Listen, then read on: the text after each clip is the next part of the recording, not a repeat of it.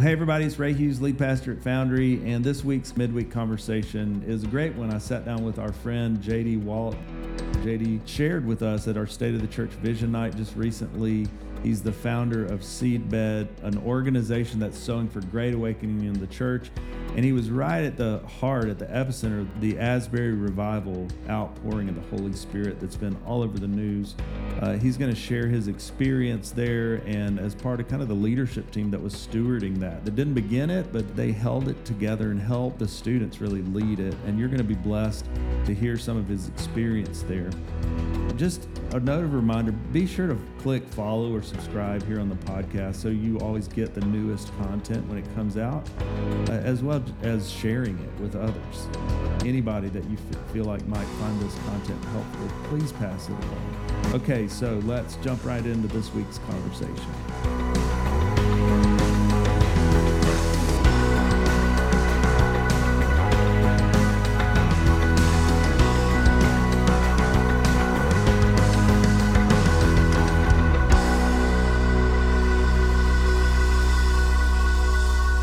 Well, hey, JD, thanks for joining me today and sharing with our folks that are listening. Yes, sir. I love Foundry. I love Foundry. That's a church of fire. Fire, that's right. So we're not in a big group. Apparently that was a problem the other night at State of the Church. Well, before I get to that, introduce yourself. Tell us who you are.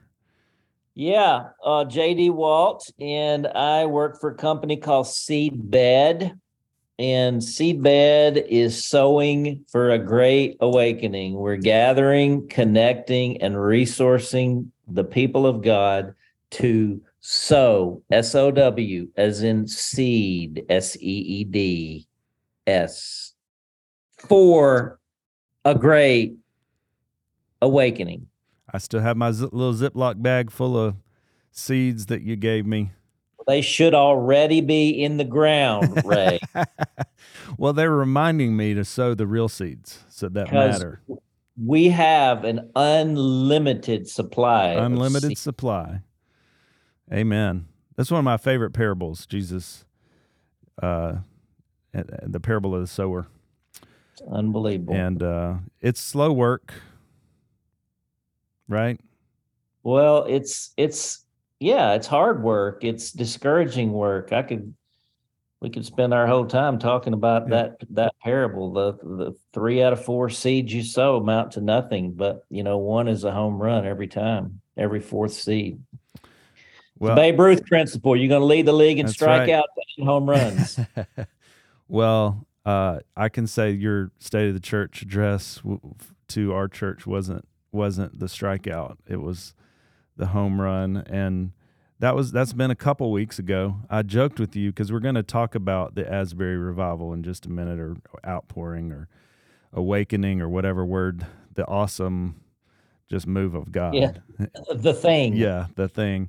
But first, let's go back to the Genesis. As I said, the Genesis of the revival started at Foundry when you were here for the State of the Church. I'm kind of joking, but it was like a precursor locally for us because it was such an awesome night just to celebrate, look ahead, and what did you notice when you were with us that Sunday night? Well, first off, I noticed that there was tons of people there on Sunday night. Okay, that is a sign.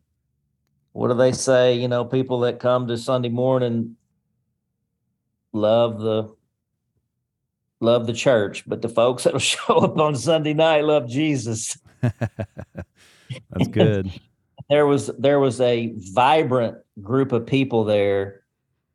I noticed a palpable sense of faith, right? There was faith there, and there was real expectation and anticipation. It was kind of both a culminating event and a launching event all at the same time. Mm-hmm. And whenever I made that, the thing that continues to stand out to me, and it's certainly nothing I said, I think I just announced something that struck the chord, maybe even the match. I said, you're becoming an independent church which means you're going to be more dependent than you've ever been on Jesus. Mm-hmm. And it was just an eruption of applause. There was an agreement in the room for sure. Not like we should clap now, but like we are amening from the deep place. I mean, that's hard to come by. And that's something that's very encouraging about where you all are, is people are ready to move into the new day. Yep. I got to tell you, I was with a group yesterday that was having a key meeting, a group that you know well, up in the Woodlands, and I was on a panel talking about future affiliation, and that was a quote I used because it really resonated with me and with our people, this dependence on the Holy Spirit. And I think, the theme for our year is fire, and that's where that is the fire, right? I mean, we don't make the fire. There's not a strategic plan to create the fire. We are stewarding the fire of God, or how would you say that? Fireplace. I would say that you're the church, even looking up to that whole thing we were part of in Wilmore. That place was a fireplace. That Hughes Auditorium, that's a fireplace. Your foundry, your fireplace. But it's the relationships of the people. This is what's so critical. That's the place where a fire can productively burn. That's the church. Mm-hmm. And the fire, of course, is the Holy Spirit. And the kindling is the people. The people are the kindling. Yep. And so how do you tend a fire? How do you keep a fire going? You can let it go out. You can actually put it out in a way. But so the question is, how do we tend the fire of God, the flame of love? And that's Jesus. He's like, I came to this earth to start a fire, and how I wish it were already kindled. And so it's kindled and it's going, and that's the work of the whole church. Mm-hmm. Everybody has to begin to take responsibility for it. Hunger. To own their own responsibility, because those fires need to be burning in our hearts and in our homes, in our church and in our city. Mm-hmm. We're all here we go, acolytes. Yeah, that was good. That was a story. You talked about how we're all acolytes to bring the fire, to carry the fire, bear it in our soul. And that comes from a place of, would you say that's born? I know this is another thing we've talked about. Born in hunger, born that there has to be this, which is appropriate, right? As we begin Lent, Sunday was our first Sunday, and we're actually doing a series based on a Seedbed book Dan Wilt just released. Oh, good. In the Wild. And it's Jesus in the Wild, right, is the name of the book. Yeah, Jesus in the Wild. Right. So our series is loosely based on his work. And yesterday we talked about those wilderness places and the dry, barren land that's inhospitable to life, and how God meets us in those places. And, the burning bush comes to mind. We didn't talk about that yesterday, but as you're talking about fire and connecting it with hunger, this place, this of encounter with God that comes in a very, barren place in Moses' journey, if you know it. And he is in the presence of God, and God releases him to purpose. The enemy's lie in the wilderness is partly identity. It's partly purpose, that he wants to distract us or dissuade us, that our purpose is about ourselves instead of kindling or holding, bearing, being a place for the fire of God to burn. And one of the reasons I wanted to ask you to chat with me today is what's going on what's taken place in the last few weeks in Wilmore, Kentucky, which is where you and I first met while I was in seminary there, and you were the dean of the chapel, so it's a special place to us. And but something pretty remarkable and special has taken place there and is spreading from there. Why don't you? And you spent quite a good time stewarding that. And we, obviously we began to hear about this back around February the 8th. February 8th was a Wednesday. They have chapel services every 3 days a week, Monday, Wednesday, Friday. It's required attendance. I have a son, David, who is a senior there at Asbury University. That's not possible. David's like still this little. I know. Exactly. He was born 2000, yes. And so he just begins to shoot me text messages like, there's something going on here. The chapel ended in a very just typical fashion. The preacher felt like he just laid an egg, he finished his sermon. He said he had to crash land his sermon, Zach Muir creeps.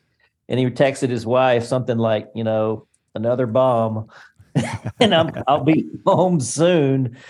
And 19 students stuck around, 19, and it was over. They just, for whatever reason, we got this photograph. We have these two photographs, like how it started, how it's going. But how it started is this empty room. And there's a couple of circles of people. They're talking and praying together. There's one person down at the altar. And somehow the Spirit just started pulling people back there. People just started coming back. People would ask their professors, I just feel like I'm not done. I want to go back and pray. When they didn't know anything was going on, right? The way I understand it is like these students were back in class. At first it was like that. Yeah. They just felt like they need to go back. Zach had preached on the love of God. And I think what was happening in the chapel was students were beginning to talk to each other and just become honest about there's reality. There's the reality of God and the love of God. And then there's my experience. And I'm tired of the gap. And they just became honest about it. And I think that honesty turned into a hunger. And that began to become a kind of humility that God just poured out his Spirit on. And it became a room, became a house of the love of God being poured out. And they start singing, just acoustic guitar, and it kept going. They said, well, chapel's still going. And we've seen those things before, right? Where they'll go on for a few hours and that'll be that. And the next thing you know, there's a meme coming across Instagram with a kid carrying his mattress across the campus. The chapel. I saw a lot of memes. I didn't see that one. That's good. and so it goes through the night. And so David's calling me. He's like keeping me up with it. He's like kind of, going to class, but also going back into the chapel, in and out of it, and just talking about the purity of it and the just sort of the goodness of it. And meanwhile, this they're keeping up with how many hours, right? Yeah.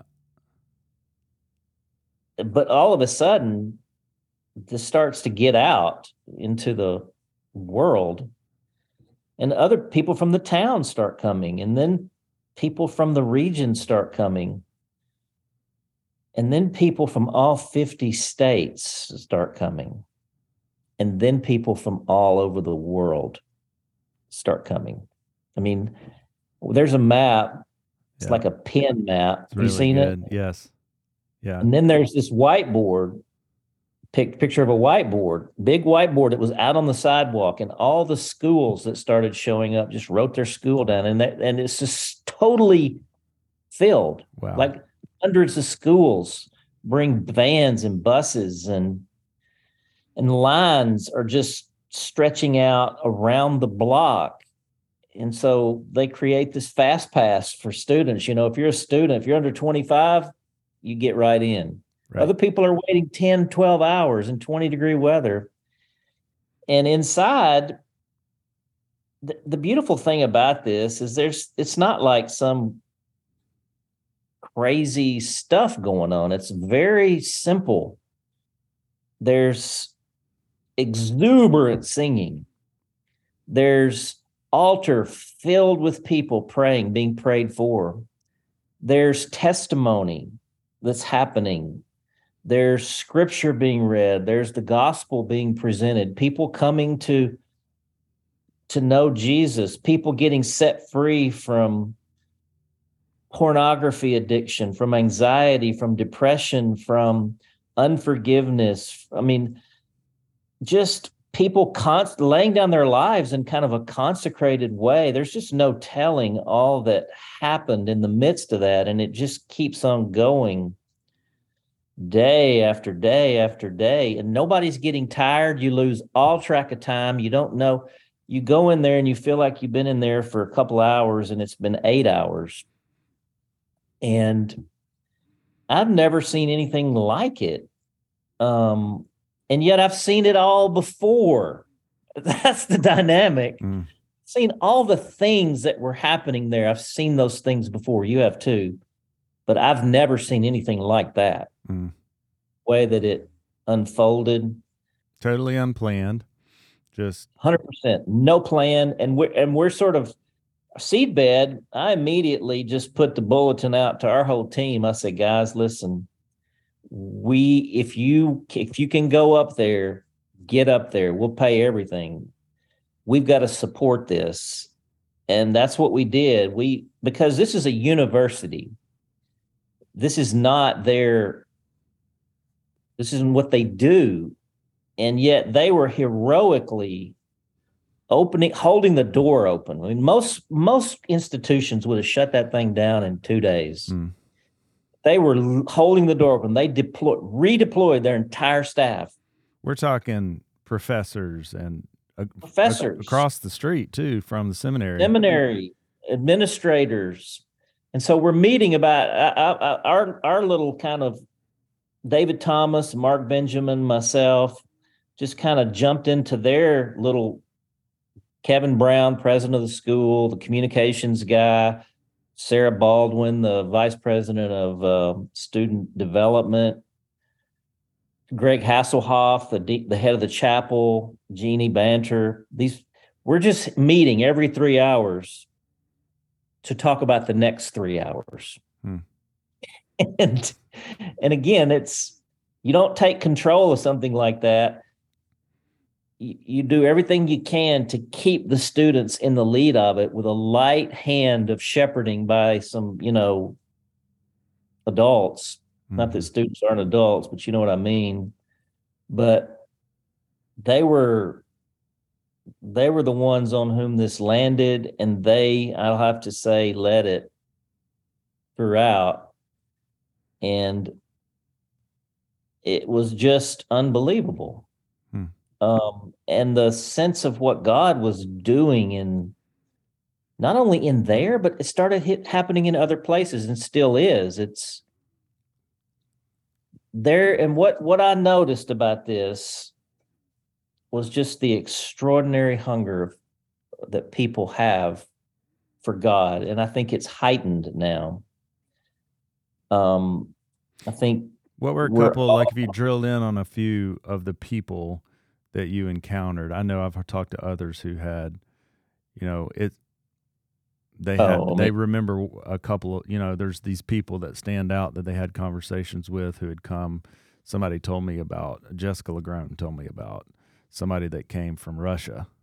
And how they even got out of Russia, I don't know, but nothing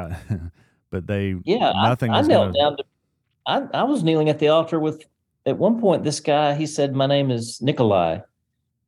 And I said, where are you from? He said, Russia. I said, like right now? He's like, yes. And he said, I can't speak English. Just pray for me. Hmm. But okay, so Pete Gregg, our friend, who we've been involved with a long time, he's helped us a lot with New Room. He's the guy that started 24/7 prayer. Pete, in a long story short, Pete Gregg's book years ago opened the door to the most remarkable move of the Spirit in my life that actually led me to Foundry. So I won't go into all the details, but Red Moon Rising was Red Moon Rising, yes, was same. amazing. We read that. An intern brought it to me in the chapel, and next thing you know, we invite him over. But anyhow, so I'm texting Pete. I'm just sending him text like, here's what we're seeing and hearing. So he says, listen, he put together a call for the next day of over there was 150 people from 40 countries in Europe. And he invites me to come on the Zoom and to bring some university students to just begin to tell the story and some of the university leaders. And so those people on that call just are about to come through the screen, come through the little windows, because Europe is the only continent in the world in which the church is in decline. And they are just desperate. And the next day I get a text from this woman named Sarah Brule, who is the head of Revive Europe, which is, they're doing stuff over there in the midst of all of the brokenness that we experience. So she and several of her friends that were part of Revive Europe had planned a meeting in Budapest for right about that time. The minute they got to Budapest, they all caught planes to Kentucky. And meanwhile, about 10 of them show up from all over Europe and just dove right into it for 2 or 3 days.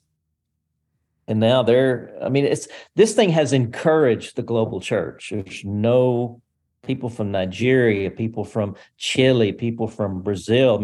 I was up just holding the microphone for testimonies at one point, and this woman comes up with a translator. She's from Chile. She says, my husband and I sold our car and bought plane tickets. And we came here to call for prayer for this to happen in Chile. And I said, and I remember saying, okay, which way is south? And somebody pointed, and we all turned the whole house to the south and just began to cry out in travail for Chile. And so many testimonies of people who've been at the brink of suicide. We limited. This was not. It wasn't limited to Gen Z, but they were preferred in it. All the testimonies, like 25 and under, and they're talking about the despair and the anxiety and the depression and the suicide and the pornography addiction and Adderall addiction. And so this generation is suffering, and they have reached a point of humble honesty. And that's what is precipitating. I believe that's what precipitated this massive rain. It's kind of like when honesty and hunger collide, you have humility. And when humility begins to rise up in faith, it meets love being poured out. And where faith meets love, here's the crazy thing. This isn't a cliche. You have hope.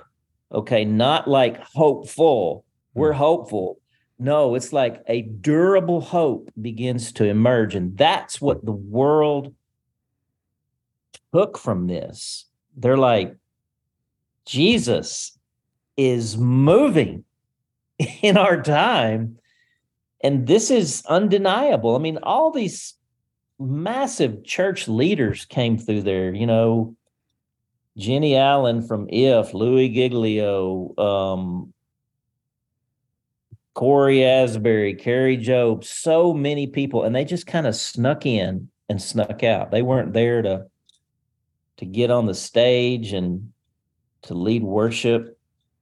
Meanwhile, these students are leading worship, and there's no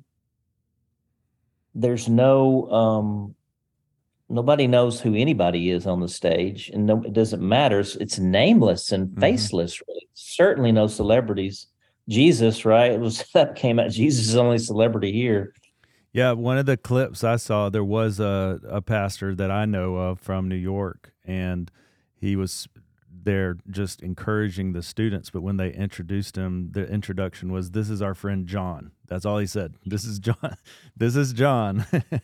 That's how it was, and they these students, they were leading worship in 2-hour sets, and we learned there's so much to say about like how they were prepared and preparing, and that's a whole nother conversation.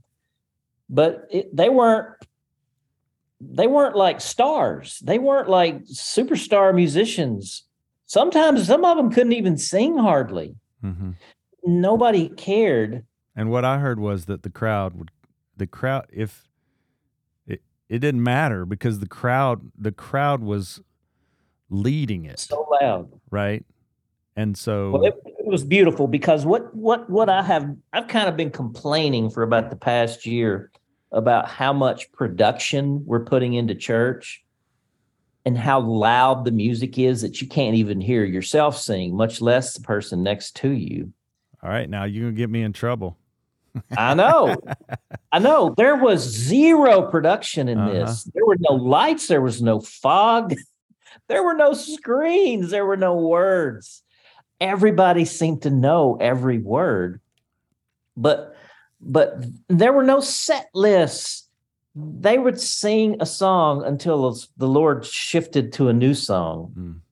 And here's what I witnessed happen. The body actually became the instrument of worship. And the instruments became the accompaniment.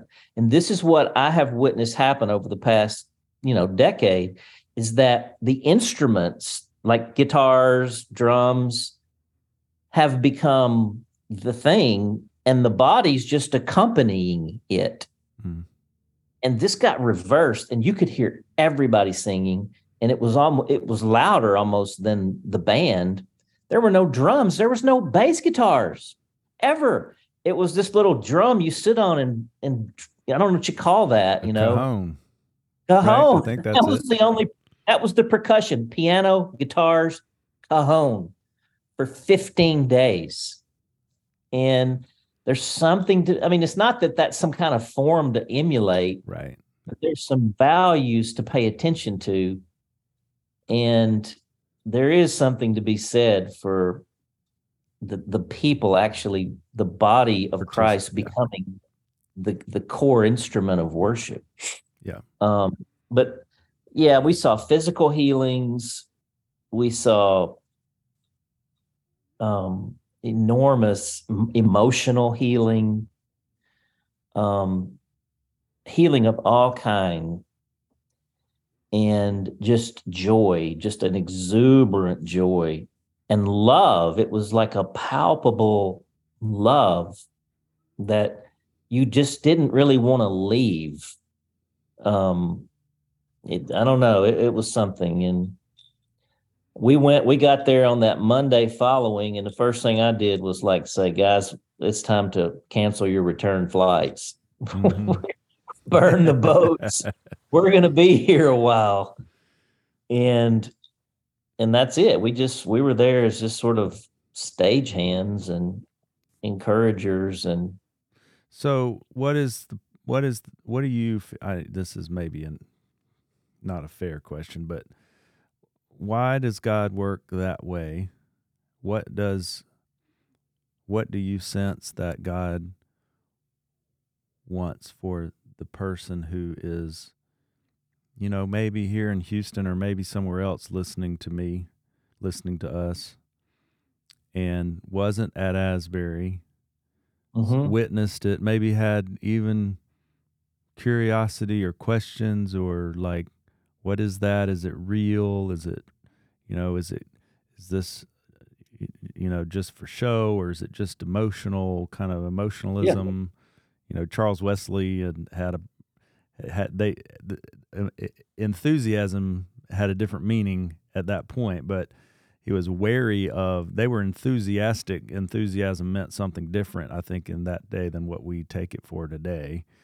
But there was kind of a guardedness against a showy type of enthusiasm, if I understand correctly. That can take a life of its own, and it's emotionalism, and it becomes revivalism and all those kinds of things. So how is this different, and what does the person that wasn't there take from this, and what is the goal? Like, what are the ripple effects? Because I think that there's more than just what happened over a few days that God wants to do here, and that God. Well, that's a good question, Ray. And I think that this should be looked at as a sign. It should be looked at as an outpouring, as a maybe even I've heard someone there use the term, instead of first fruits, it's the first fire. Mm-hmm. And I just got that I'm always thinking in Lord of the Rings frameworks, right? And I'm like, the beacons are lit. Mm-hmm. And the beautiful thing is that there's no craziness here. There's no special thing you got to learn this is something that is accessible immediately to all of us. And the invitation, I think, of this. Can I back up? Can I ask you about that? Like, what do you mean when you say that? When this is accessible to us, clearly this doesn't happen every Sunday when we gather for worship, or every day in our personal lives. Does that mean something's wrong if it doesn't happen? Like, know what I'm saying? That's the thing. I mean, there's not like a hallmark, like, okay, well, this means it's got to carry on for a few days. I was at Faith Bridge yesterday, and I was just telling the story, and we invited anybody. Hunger, okay? People are hungry for God. Now, are people filling that hunger with everything else under the sun? Yes. And so that's why we fast, right? I mean, that's what we're supposed to be doing when we fast. Yeah. Carrying hunger. Fasting is carrying hunger. And so there are these moments of sobriety where you kind of maybe wake up a little bit and say, I'm feeding my emptiness with more emptiness. And I'm tired. There's an awakening kind of moment where you're like, there's got to be more to this. And that has to become honest. And that's when hunger and honesty meet, I keep saying there's humility, and God loves humility. And so at Faith Bridge, we just invited people. We had some prayer people there to pray with others. And immediately people just start coming, and I'm praying with all kinds of situations. Because this story gave people hope. And they're like, I want to carry that.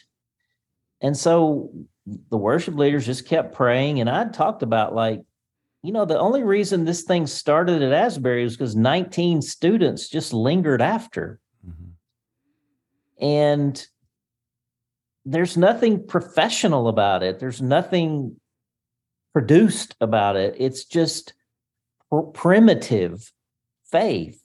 It's basic biblical faith. And so I don't know, I must have prayed with 20 or 30 people, and there were other people around me doing the same. And then this thing is going on. It's like getting to be about 1:30. And the worship leaders just had to stop. But people would have stayed there, and that's not the point, right? Staying there all day.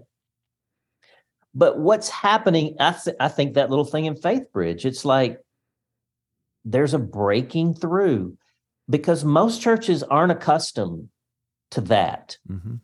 They're not close to it. It's just not part of their way. Mm-hmm. But it could be.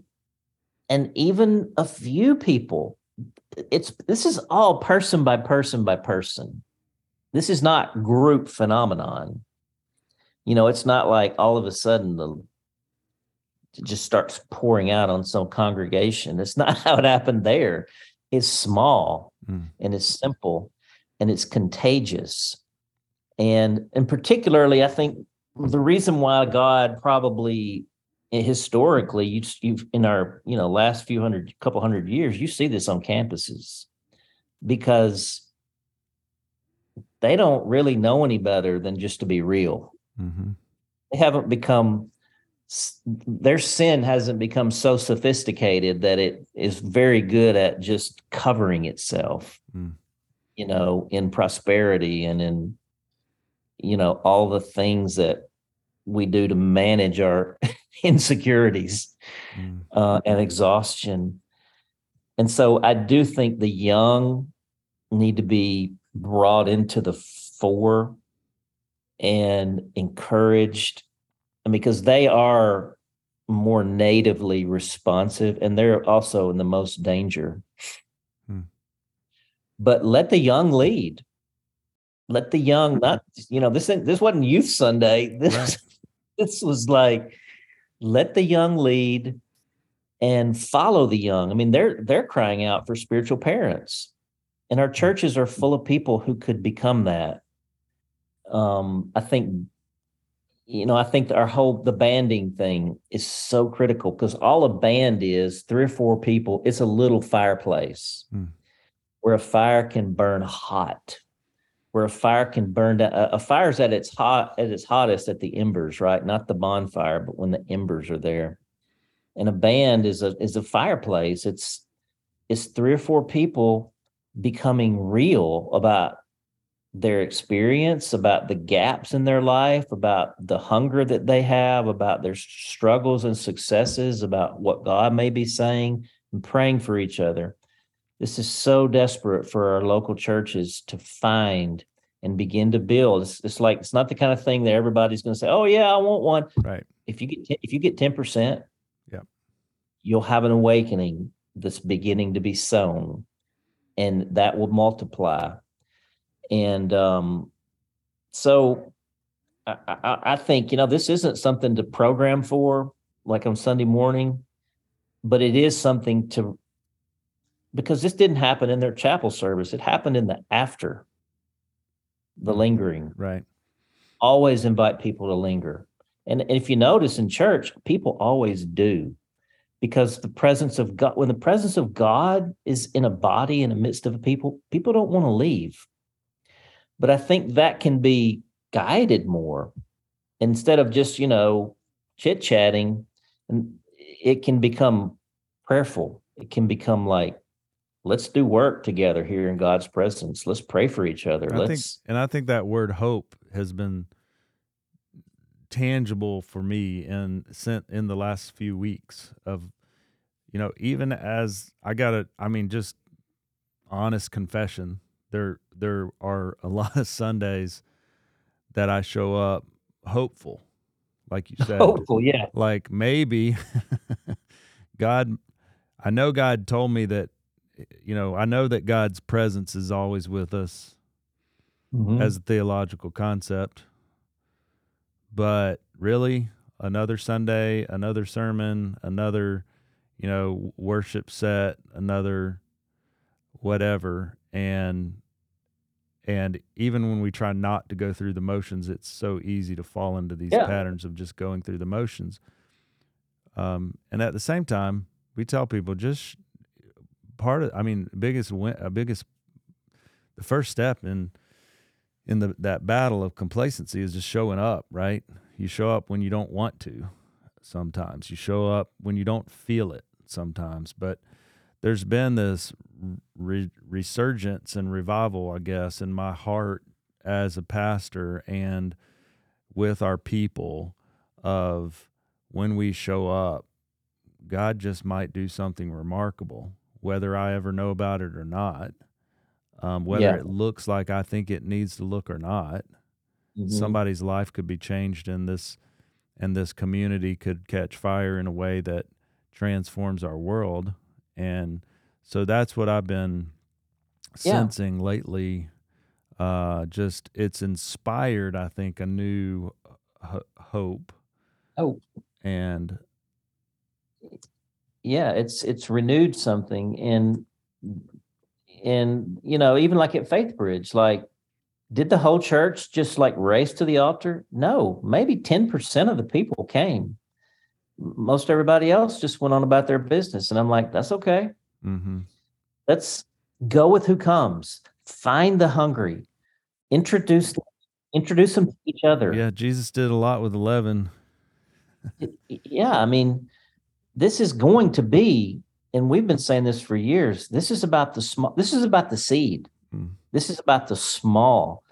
This is not, about the big tent, the big thing that you can nobody intends to counterfeit anything, but I mean, you can put a lot of sound to it and a lot of lights and a lot of stuff, and it can look like there's really something powerful there.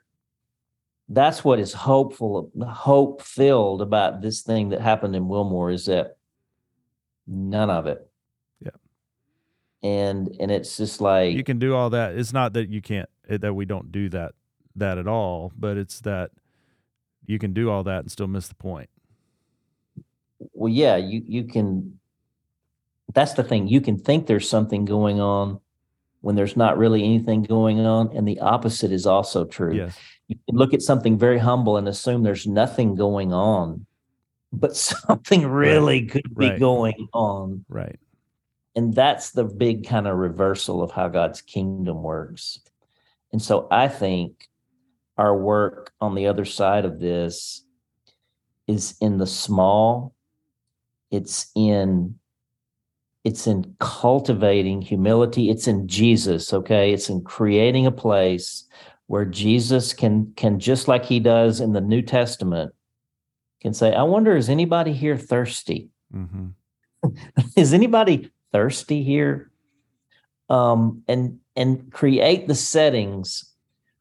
And that's what it was strange, like in Wilmore, it felt like there was like New Testament dynamics. It's like the whole town shows up at the door and Jesus heals all those who needed healing. And you're not responsible for any of it. And you're just marveling at it. And it's not flashy or, I mean, there were crazies that showed up, don't get me wrong, but it didn't become about that. And so the band, like, can we help people build friendship in Jesus? Like, really? Where let's not read another book together. Let's actually unfold our lives. Right. Yes. Let's give people access. And that happens. That takes work. It takes showing up, and it takes time. You don't just do that with a bunch of strangers the first time you get together. So it is, like you said, like we began with the Seedbed and the seed that takes. I love some of what you've done with let me encourage folks to sign up for the Wake Up Call, which is your daily. You write. How long have you been writing? And 8 years. Every day for 8 years. There's been. I've got some others. Dan Welch writing for Lent right now. Right. Jeez.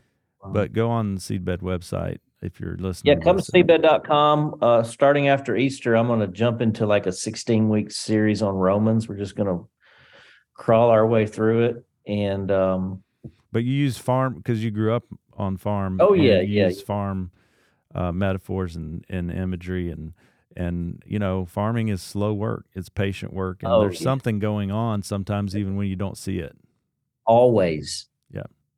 Even when I don't see it, you're working. That's that song. Yeah. Never stop. You never stop working. Amen. And that's a farm. And that's Foundry, baby. That's right. Foundry, the Church of Fire. Thanks for stirring it up. Oh man. Listen, you just call me anytime. I've got a good fire poker. I'll come out there, stoke the fire. We're going to have you as a guest acolyte one week and just Let me be an acolyte. I'll bring my poker. We'll just stoke fires. That's what we do. Amen. Hey, thanks for spending a few minutes with me today. Yeah, Ray, I'm so proud of you, what you're doing, what's happening. Thanks, buddy. You're blessing our church in many ways, and thanks for sharing with us. All right. Okay. Adios.